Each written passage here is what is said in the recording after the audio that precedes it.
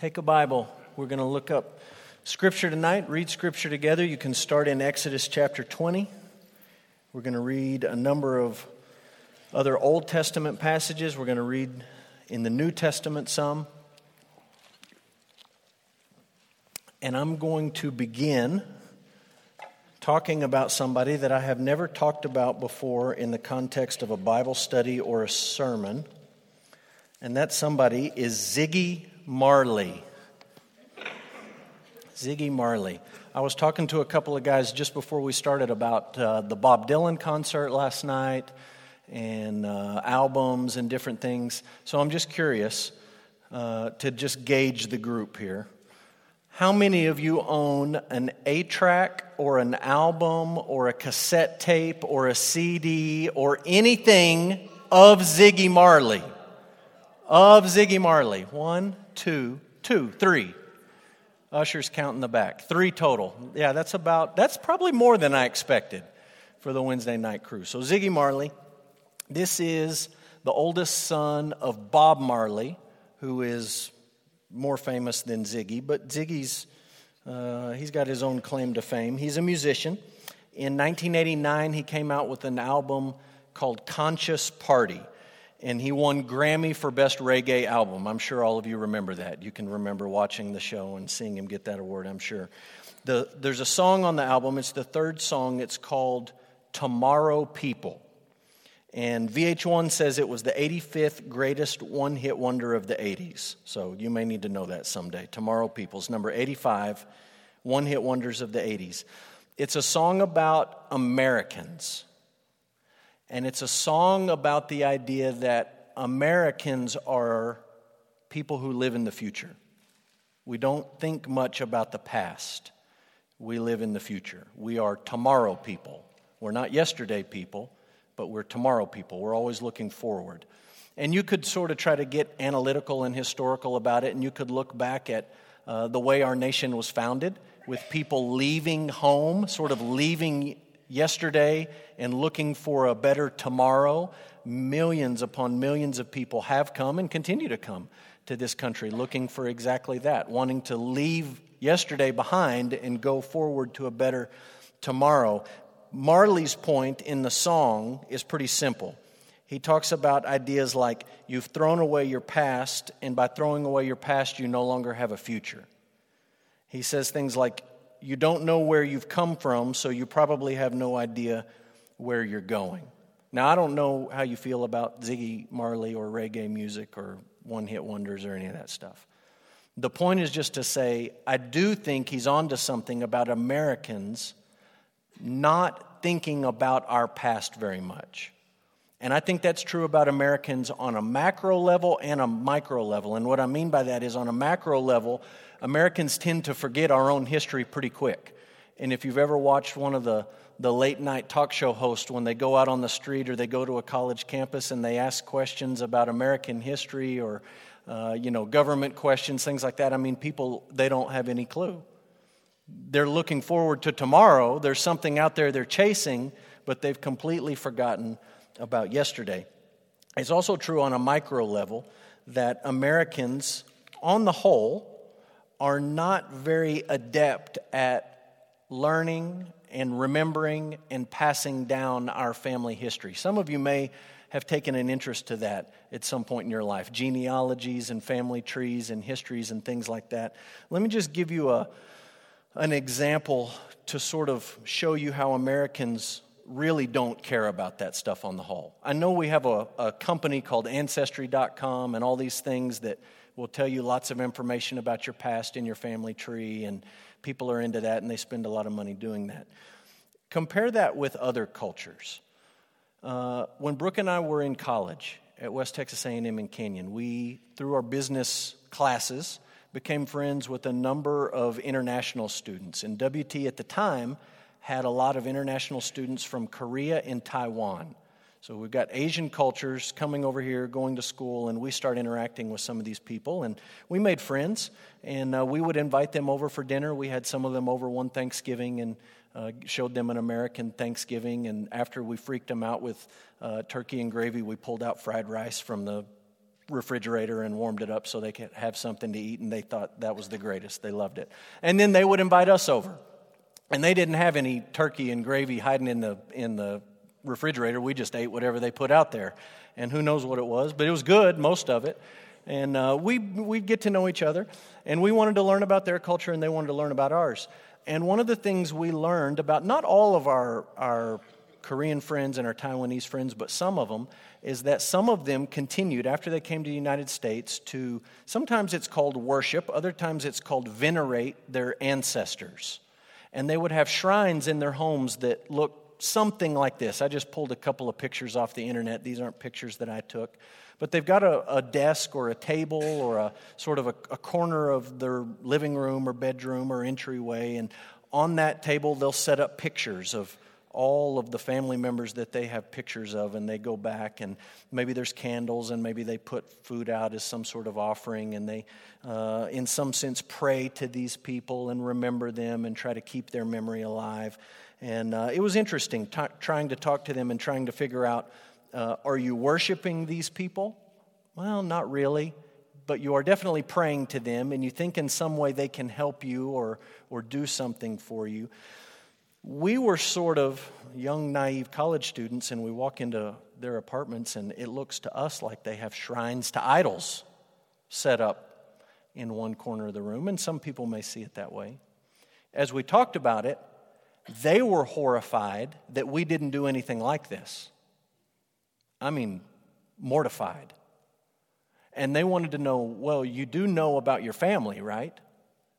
Well, yeah, I know about my family. I know about my parents, know about my grandparents, and my great-grandma even lived with us when I was in high school. And they said, that's as far back as you can go? You don't know about your great-great-grandma and your great-great-great-grandma or your great-great-great-great-grandpa? And I mean, they can go back dozens and dozens of generations, hundreds and hundreds of years. And I'm not just saying they can tell you names. They can say, great-great-great-great-great-grandpa whoever, well, this is what he did for a living, and this is where he lived, and this. They can tell you all sorts of things about him. And they sort of looked at us and they said, you can only go back a couple of generations? We looked at them and thought, this is kind of creepy and a little bit sad. And they looked at us and said, we pity you. You don't know your family. You don't know your past. You don't respect them. And we say, well, wait a minute. We have a command about that. It's in our top 10. And they hear it and they see how we live and interact with our past. And they say, no. You don't respect them. You're not even keeping your own command. I bring that up to say this. When you read the Bible, and listen to it on its own terms, it will confront every culture. There is no perfect culture.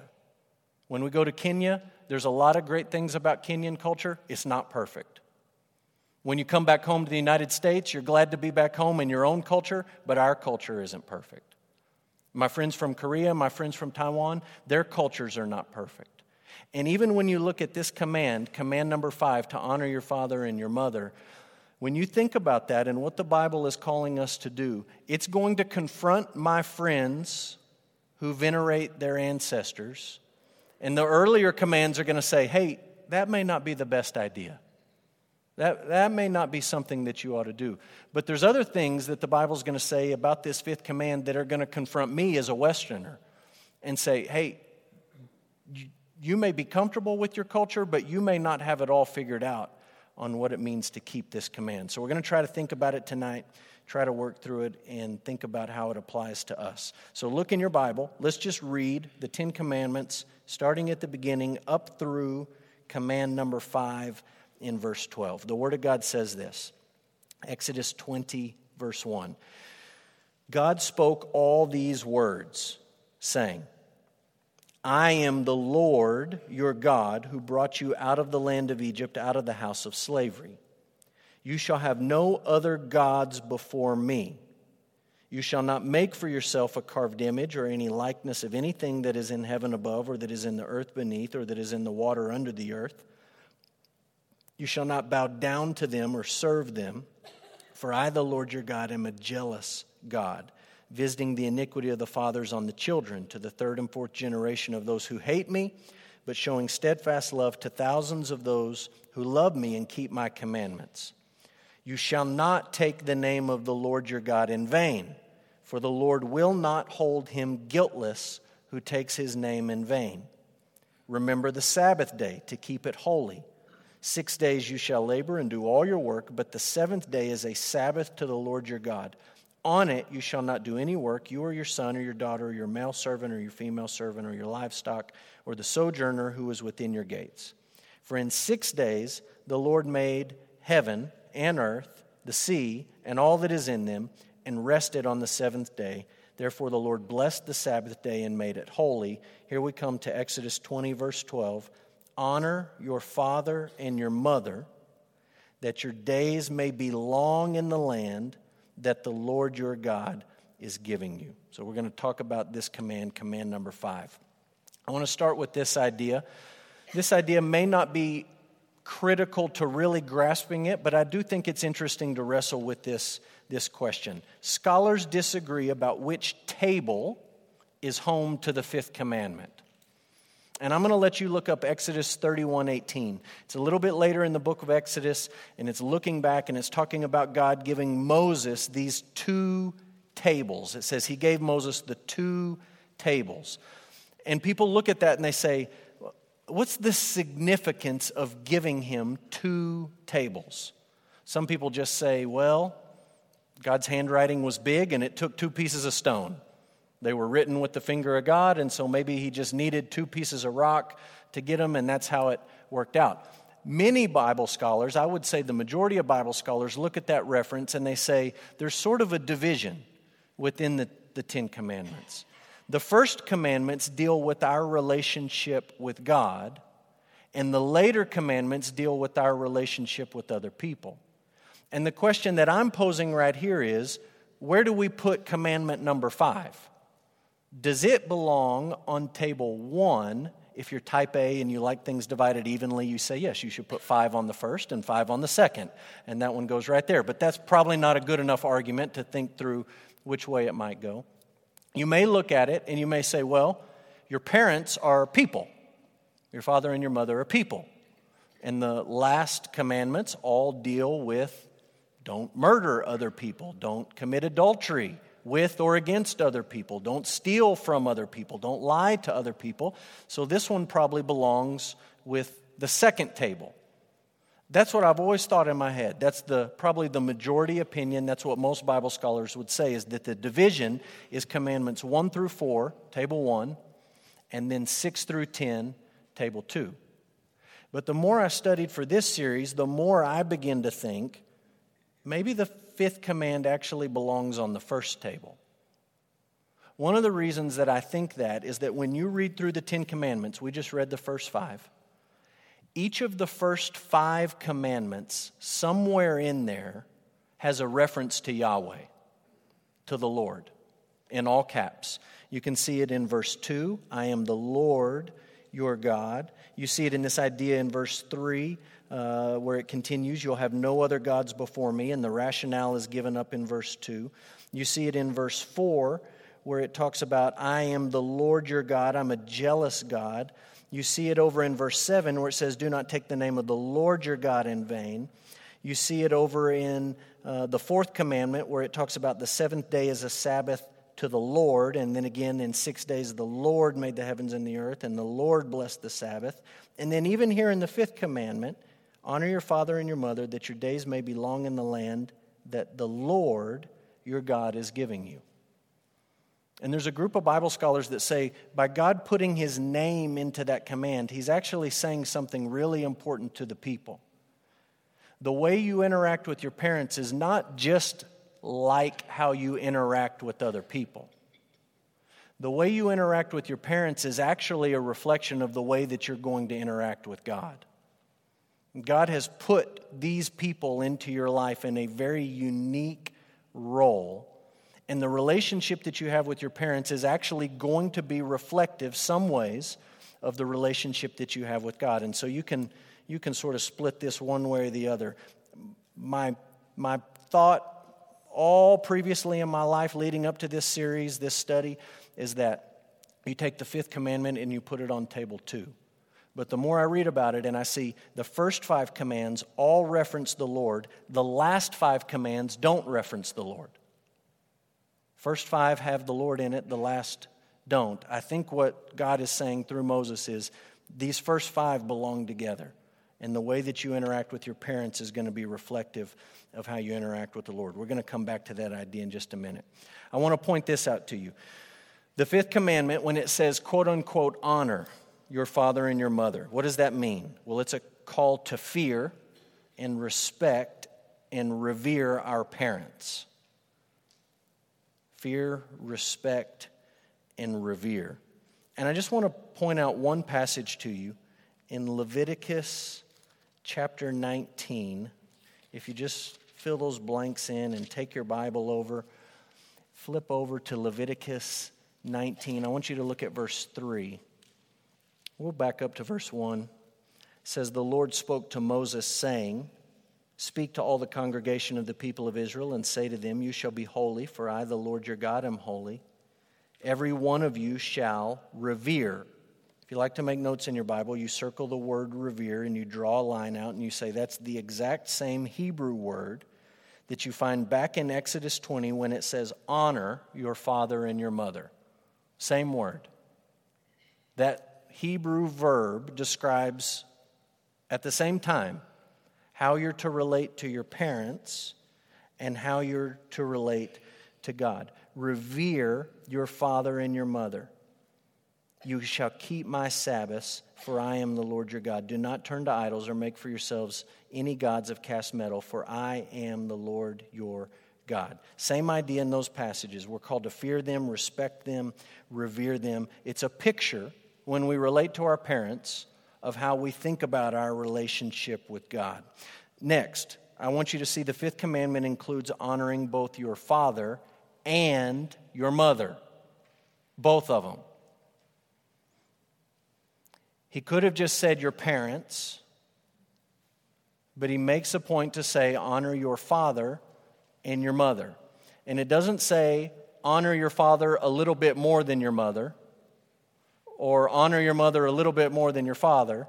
They're both put there on equal ground. And if you've been reading the scriptures, you read that and your mind might go back to the early chapters of Genesis where it talks about God creating human beings and creating them in his image. Genesis 1, male and female, he created them.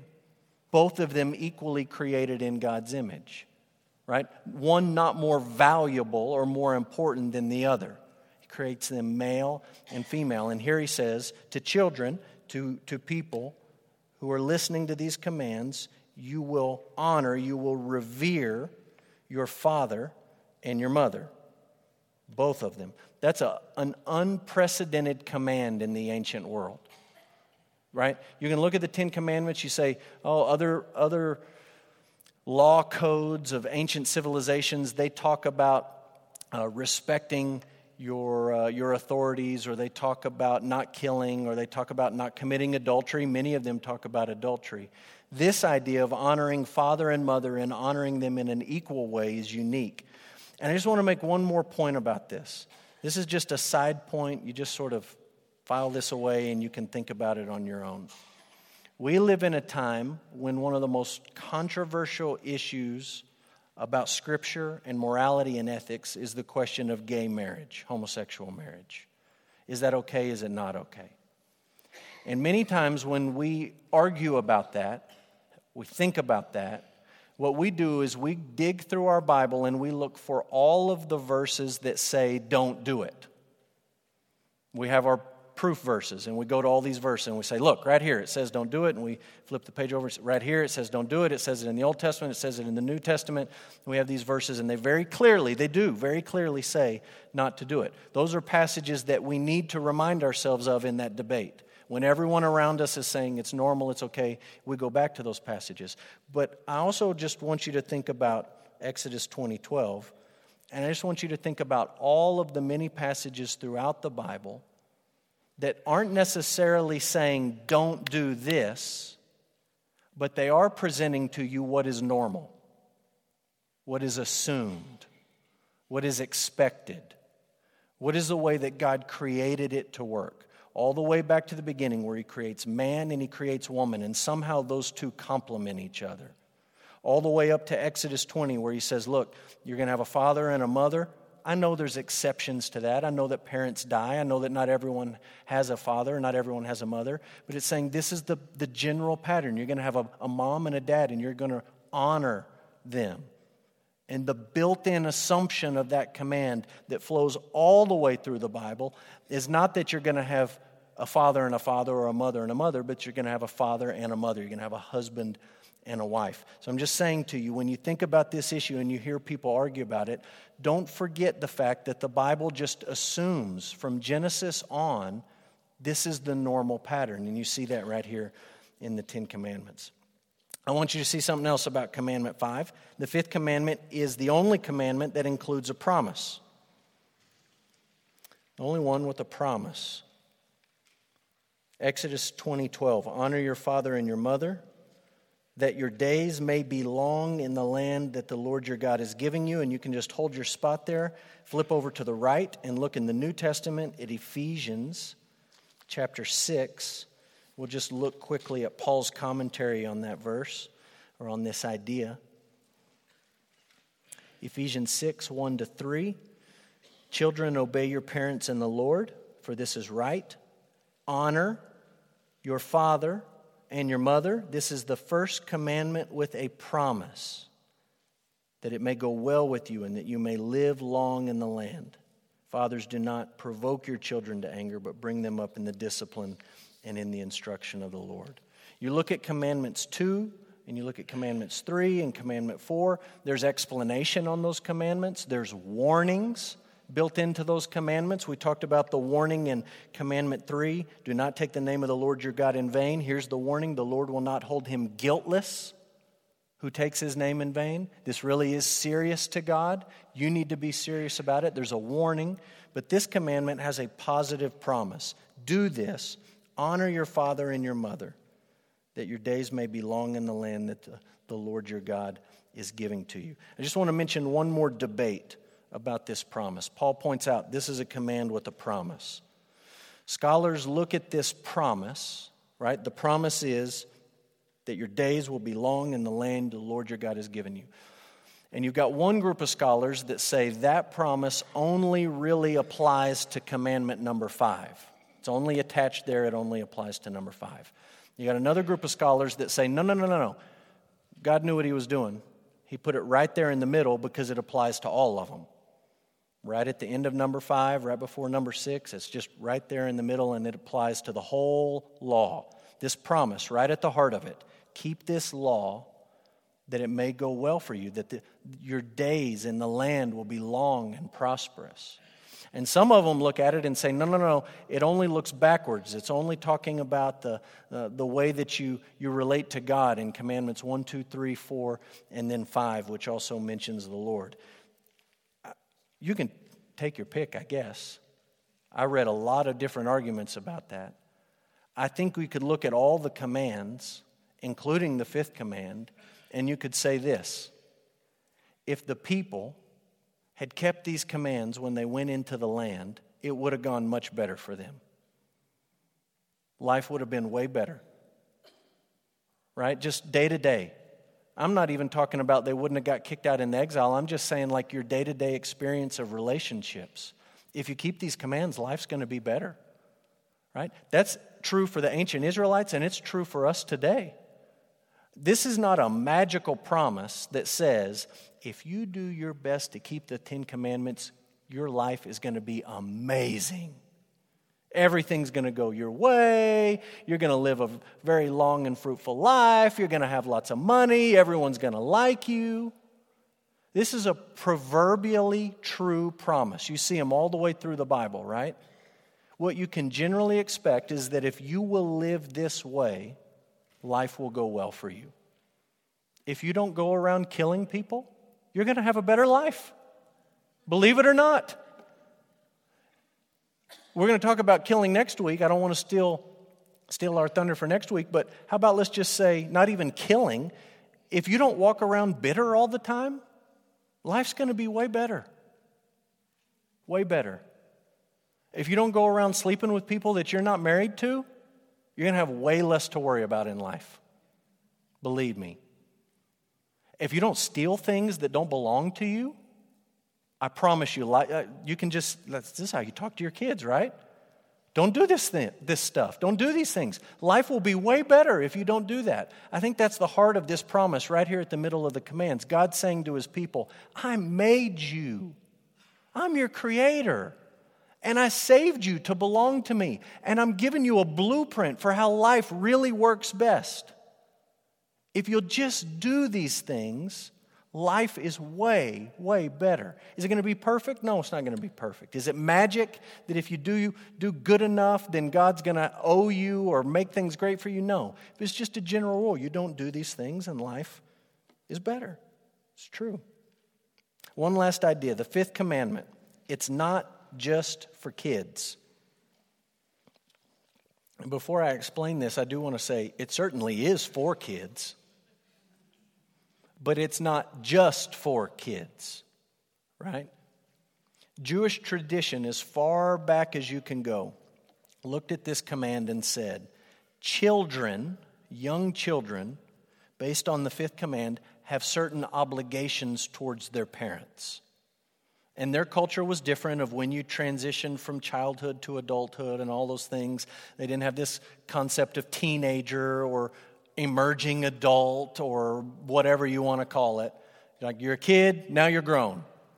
And they had this idea, kids, children, you have certain obligations to your parents. But they also understood, as far back as you can trace it in Jewish interpretation, they also understood grown children, adult children also have certain obligations to their parents. They understood that. And they tried to figure it out and sort it out as best they could over time. So it does apply to little children. It also applies to, we could say, grown children. Here's a quote from Dr. Moeller. We are far too comfortable with this commandment because we think it is addressed to children. This is not children's church in the middle of the Ten Commandments. It's not as if we have 9 grown-up adult commandments dealing with things like adultery and murder and idolatry, taking the Lord's name in vain, and then all of a sudden a commandment that's addressed to the children. God was not looking for a way to involve the children in the tenfold moral code. Obeying father and mother is certainly part of this commandment, but that is not the completeness of what this commandment means. That means you and I, as we look through it and we think, okay, this is what it says, what does it mean for me? We don't get to say, well, I'm grown, so I am thankfully past at least one of these 10 and I don't have to worry about it. You still have an obligation to your parents and, as we're going to see in just a minute, to other authorities. So what does the fifth commandment include? Let's talk about the category rule. The category rule reminds us that the fifth commandment tells us how to relate to authority. So what we're doing with the category rule is we're taking something specific in the commands and we're pulling out the broader principle that we apply to other areas of life. Okay? We're going to do this when we get to Commandment 7. I'll give you a little preview, right? Commandment 7, you take your 7, you got the ground, and you got a husband and a wife, and you say, be faithful to your spouse. You say, do not commit adultery. Okay? Have you ever thought about the fact that in the 10 Commandments, there's only one sin addressed that's a sexual sin? Only 1 out of the 10. All it says is adultery. 10 Commandments don't say anything about prostitution. 10 Commandments don't say anything about homosexuality. 10 Commandments don't say anything about premarital sex. But when you think about the category rule, you say, wait a minute. The 10 Commandments isn't all that God said to his people. He said lots of other things, and he gave lots of other restrictions and directions about sex. And so this commandment stands in the 10 for all of those things, right? It represents a broader category of things that God is concerned about. And that's true, definitely true, with commandment number 5, the category rule. Commandment 5 represents an entire category of things we need to be concerned about.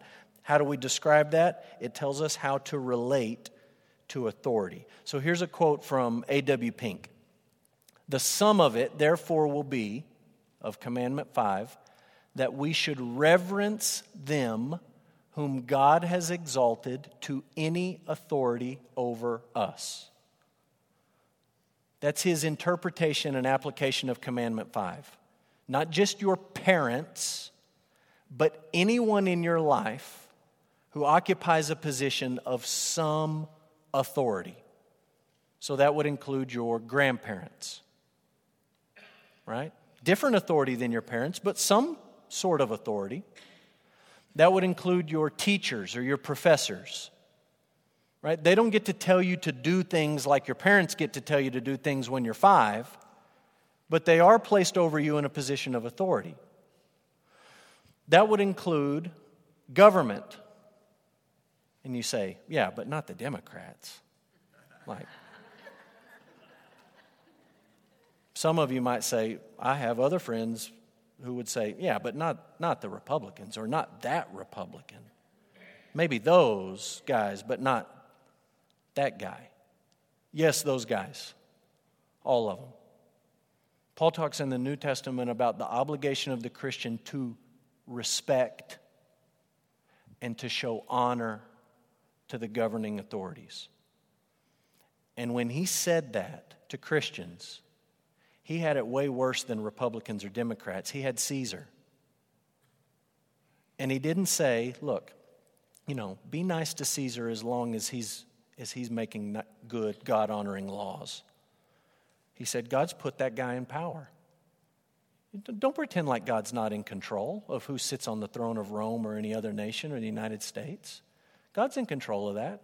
If God's put them there, you show respect to them. We're going to temper that in a minute, but just don't try to wiggle out from that, because you're like me.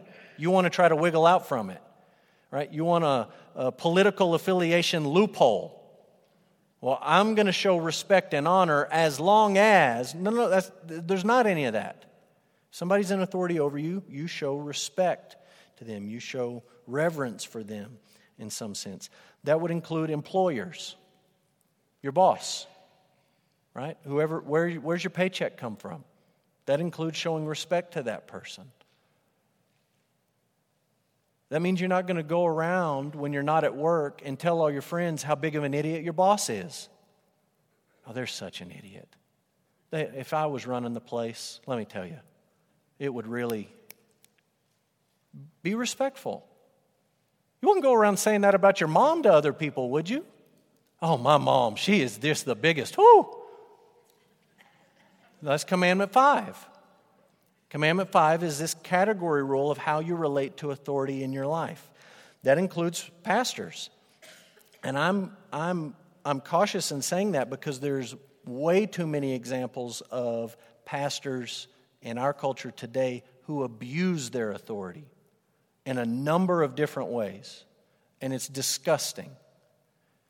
But that doesn't change the fact that the New Testament says, for example, in the book of Hebrews, show respect to those that God has put over you in your church. You should honor those people. So all of these things, right? Government and teachers and employers and pastors and parents, all of these things fall under the category rule. When you think about it that way, you realize how important Command 5 is. To go back to Dr. Moeller, we're not just talking about children's church here. We're not just trying to guilt the children into going to bed on time or eating their green beans or whatever. This category is really talking about how we function together on the earth, right? How are we going to relate to each other in governments and in schools and in institutions and in churches? Is it just going to be chaos and anarchy and every person for themselves? Because that's not going to go well. It's going to be a train wreck. There's got to be authority.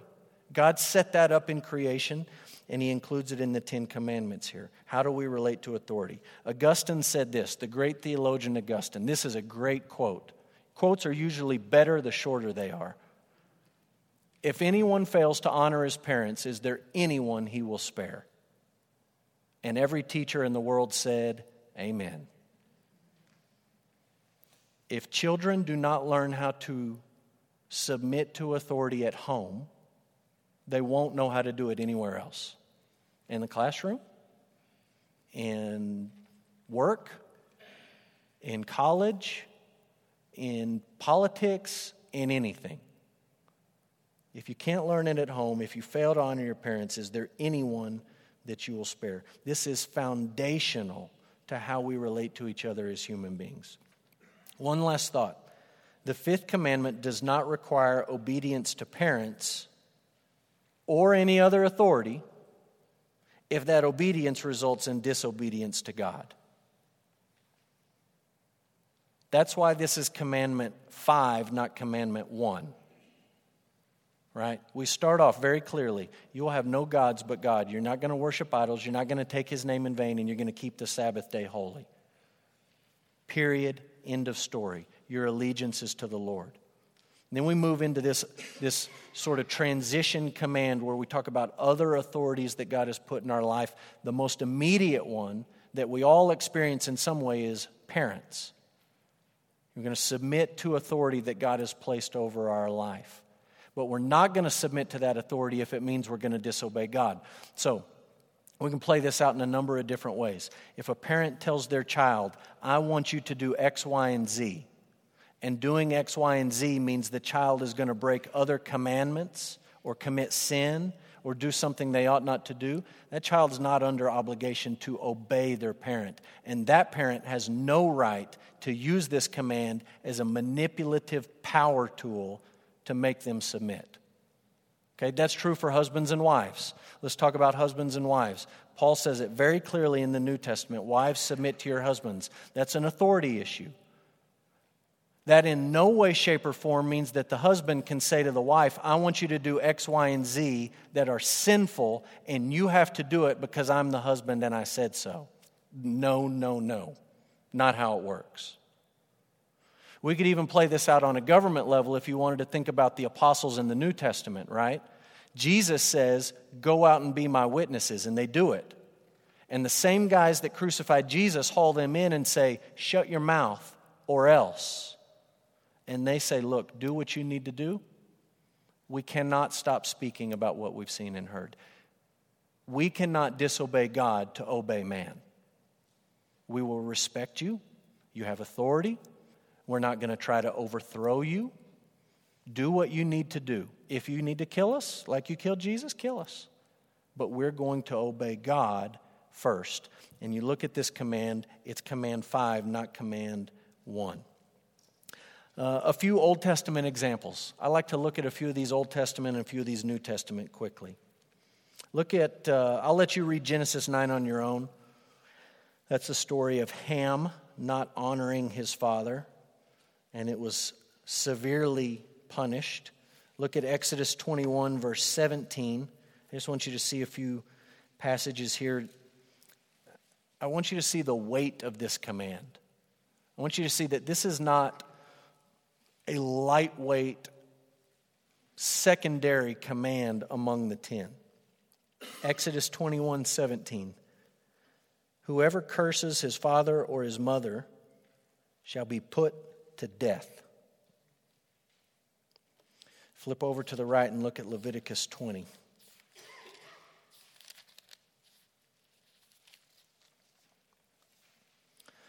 Leviticus 20, verse 9.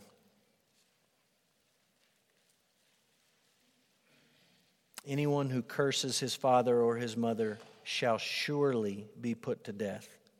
He has cursed his father or his mother, and his blood is upon him. This is originally, not just in the top 10, but originally a capital offense in Israel. Violating this command was forfeiting your life. And you're saying, wow, how would anyone live past 3 years old? We'd just be killing everybody. Right? There's some explanation in Deuteronomy 21. If you flip over to Deuteronomy 21, I think it helps us make sense of what God expected from the people. There's a little more detail in this passage.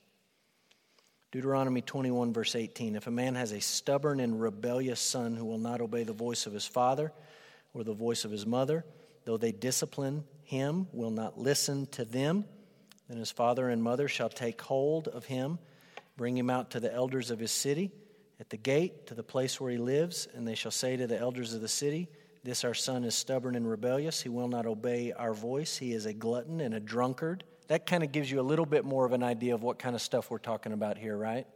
He's stubborn. He's rebellious. He's a glutton. He's a drunkard. This is not like I caught little Jimmy snitching a cookie out of the cookie jar, and so now we're going to stone him. This has gone too far. This person is completely out of control. It says, all the men of the city shall stone him to death with stones. You shall purge the evil from your midst, and Israel shall hear and fear. And I'm not going to say a whole lot about that. I just want you to think about this, and you can wrestle with it. If you have questions, we can talk about it. Originally, this is a capital offense. Not for small, minor violations, not for things that children do where they cross the line or they're pushing the boundaries, but for willful, intentional, unrepentant, habitual rebellion against father and mother. God says, eventually you're going to have to deal with this. And the consequence that it deserves, as God lays it out, is capital. That's how he spells it out. There's not a whole lot of evidence that Israel ever practiced this on a widespread basis. You can understand why. There's not any indication that we ought to try to pass laws like this today. The Bible has a whole lot to say in the opposite direction for how we think about laws and rules and in raising our children today. I just do want you to see when you read these passages, you come away saying, this one really did matter to God. This really was important. This is more than just the kids won't quit talking in church and they won't listen to mom or dad when they tell them to zip it. God understood in Israel what Augustine said, if you won't spare father and mother, where's it going to stop? You break this fifth command habitually and continually and you're not sorry about it, that's not going to be the end of it. This is going to be a cancer that spreads throughout your life and throughout the people. So this one mattered to God. New Testament examples. Look at Matthew 15. Matthew 15. We'll read a few verses here. Start in verse 1. The Pharisees and the scribes came to Jesus from Jerusalem. They said, why do your disciples break the tradition of the elders? They don't wash their hands when they eat. You understand what they're mad about? You didn't wash your hands. And it's not a germ issue, it's just a ceremonial issue. And it's the tradition of the elders. This is the way we do it. We've always done it this way. Why don't your guys do that? He answered them, why do you break the commandment of God for the sake of your tradition? For God commanded, honor your father and your mother. And whoever reviles father or mother must surely die. We just read about that. But you say, if anyone tells his father or mother what you would have gained from me is given to God, he need not honor his father. So for the sake of your tradition, you have made void the word of God. You hypocrites, well did Isaiah prophesy of you when he said, this people honors me with their lips, but their heart is far from me. In vain do they worship me, teaching as doctrines the commandments of men. These Pharisees and scribes had a little word game that they liked to play. They understood commandment number 5. They weren't dummies. They knew what it meant. They knew it applied to young children. They knew it applied to grown children. They knew that when I'm old and my parents are older, I have an obligation to honor them and to take care of them. But they didn't like that. It was a financial burden on them. And so they came up with this rule that said, think about the structure of the 10 Commandments. They sort of thought it through and they said, well, you got to honor God first, right? That's the first part of the commandments. Honor God first and then other people. Well, what if I had money that I was planning to give to missions or the tabernacle or the temple or the whatever? I probably should give that there before I give it to my parents and help them out, right? I mean, that makes sense. God comes first. You want to say that parents come before God? I don't want to say that. So God's going to come first. And then over time, they played some more rules with it. And in the end, this is what it amounted to. You didn't even have to give the money to the missions fund. You didn't even have to give it to the the church or the tabernacle or the whatever, the temple, the priest, Day of Atonement sacrifice. You didn't have to do that. All you had to do was say, I think I'm going to give this money over there. And they said, that gets you off the hook with your parents. And Jesus they come and they want to talk about hand washing. And Jesus says, are you kidding me right now? You're the people who break the commandment to play word games with your traditions and God's word. You're making void the commandment of God. You're not keeping anything. You're not doing anything good or right. You're hypocrites. It may look a little bit different in our lives. I just want you to be aware of the idea in Matthew 15. Jesus is saying, your religion in your twisted mind might become an excuse somehow for you not to keep this command. And he says, don't go there. Don't try to set God against your parents and play it off that way. Don't do that. Look at Romans chapter 1.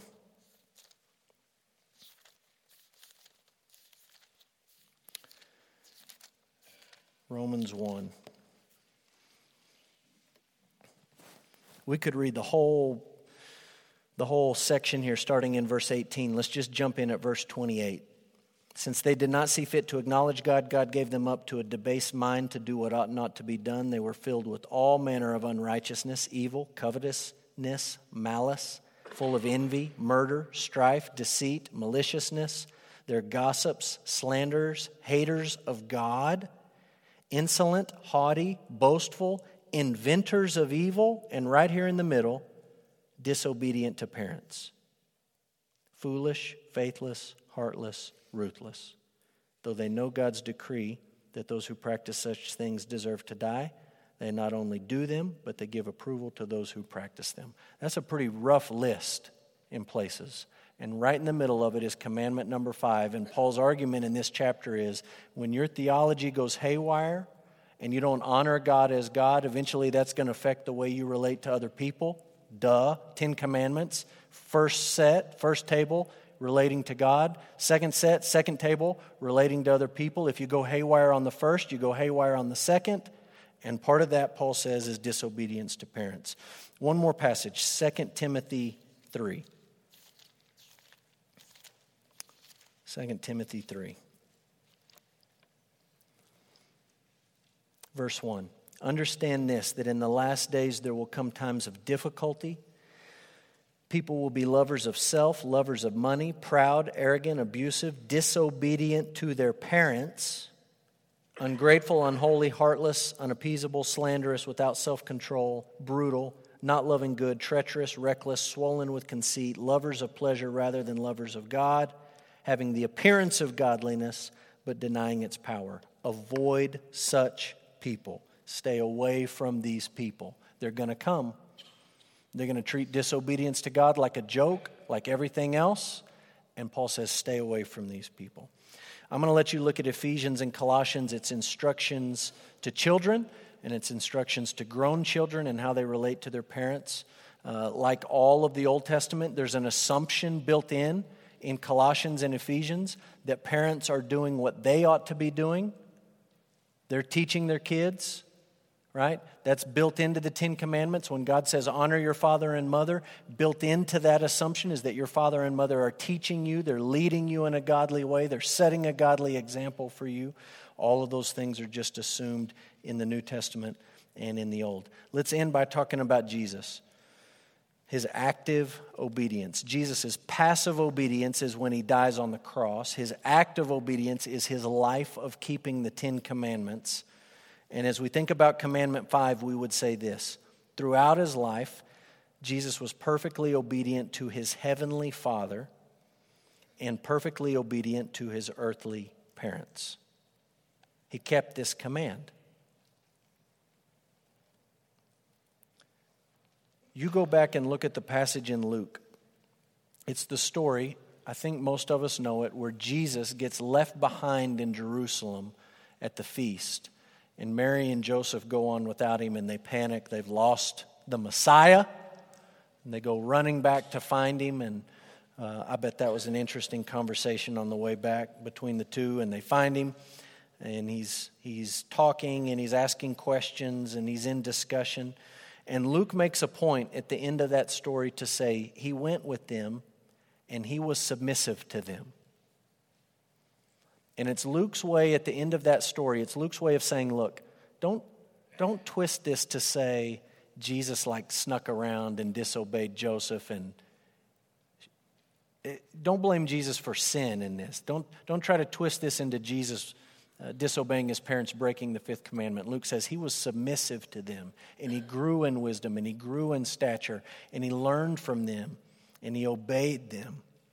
This continues. We won't have a whole lot of details about it, but it continues all the way up to the very last moment of Jesus' life in John 19. And you can read this as well. I'm going to let you look at it. Jesus is on the cross, and he's being crucified. And there's this odd part of the story where he looks down and he sees his mom, and none of his brothers are there. His brothers at this point think he's a crazy person. They're probably mad at Mary for encouraging him.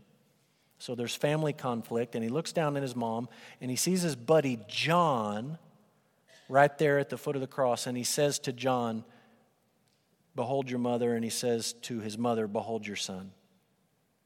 And he's saying to John, I need you to take care of her. That's my obligation. I'm the oldest son. Fifth commandment means that I got to honor my father and my mother. And my mom's right here. And it might be rough for her when I'm not here. And John, you need to stand in and do this for me. And it seems in the weight and the gravity of everything that's happening in the moment when Jesus is dying as the atonement for our sins, that might seem silly to you. It might seem trivial that Jesus is making living arrangements while he's dying for the sins of humanity. But what he's doing is he's keeping the fifth commandment right up to the very end of his life. He is actively obeying the Lord. In his passive obedience, he's dying and he's suffering and he's allowing these men to kill him. He's laying his life down. But his active obedience continues, and he continues to keep the commands. Even command number 5, the one that we normally say, oh yeah, for children. Now, as a grown man, the Messiah is keeping this command in the last moments that he's alive hanging on the cross. And if he doesn't do that, he's not fit to die for us. If he doesn't keep the law perfectly and obey the Father perfectly and fully to the end, his death is of no value to us. He can die 1,000 times. If he doesn't keep the command, it doesn't mean a thing. The beauty of the cross is not only that Jesus dies for our sins, but that all the way up to the very moment when he gives up the ghost, as John says it, or he gives up his spirit, he has kept the law of God perfectly. So that when we, as sinful people who have not kept this commandment perfectly, put our faith in Jesus, our sin is counted as paid at the cross, and the righteousness of God's Son is given to us as a gift, as if we had kept the commandment perfectly and fully, just as he did. And so that's his active obedience. Perfectly obedient to his heavenly Father, perfectly obedient to his earthly parents. And because he did that, he's fit to die as the sacrifice for our sins and to provide us with the righteousness that we need before God.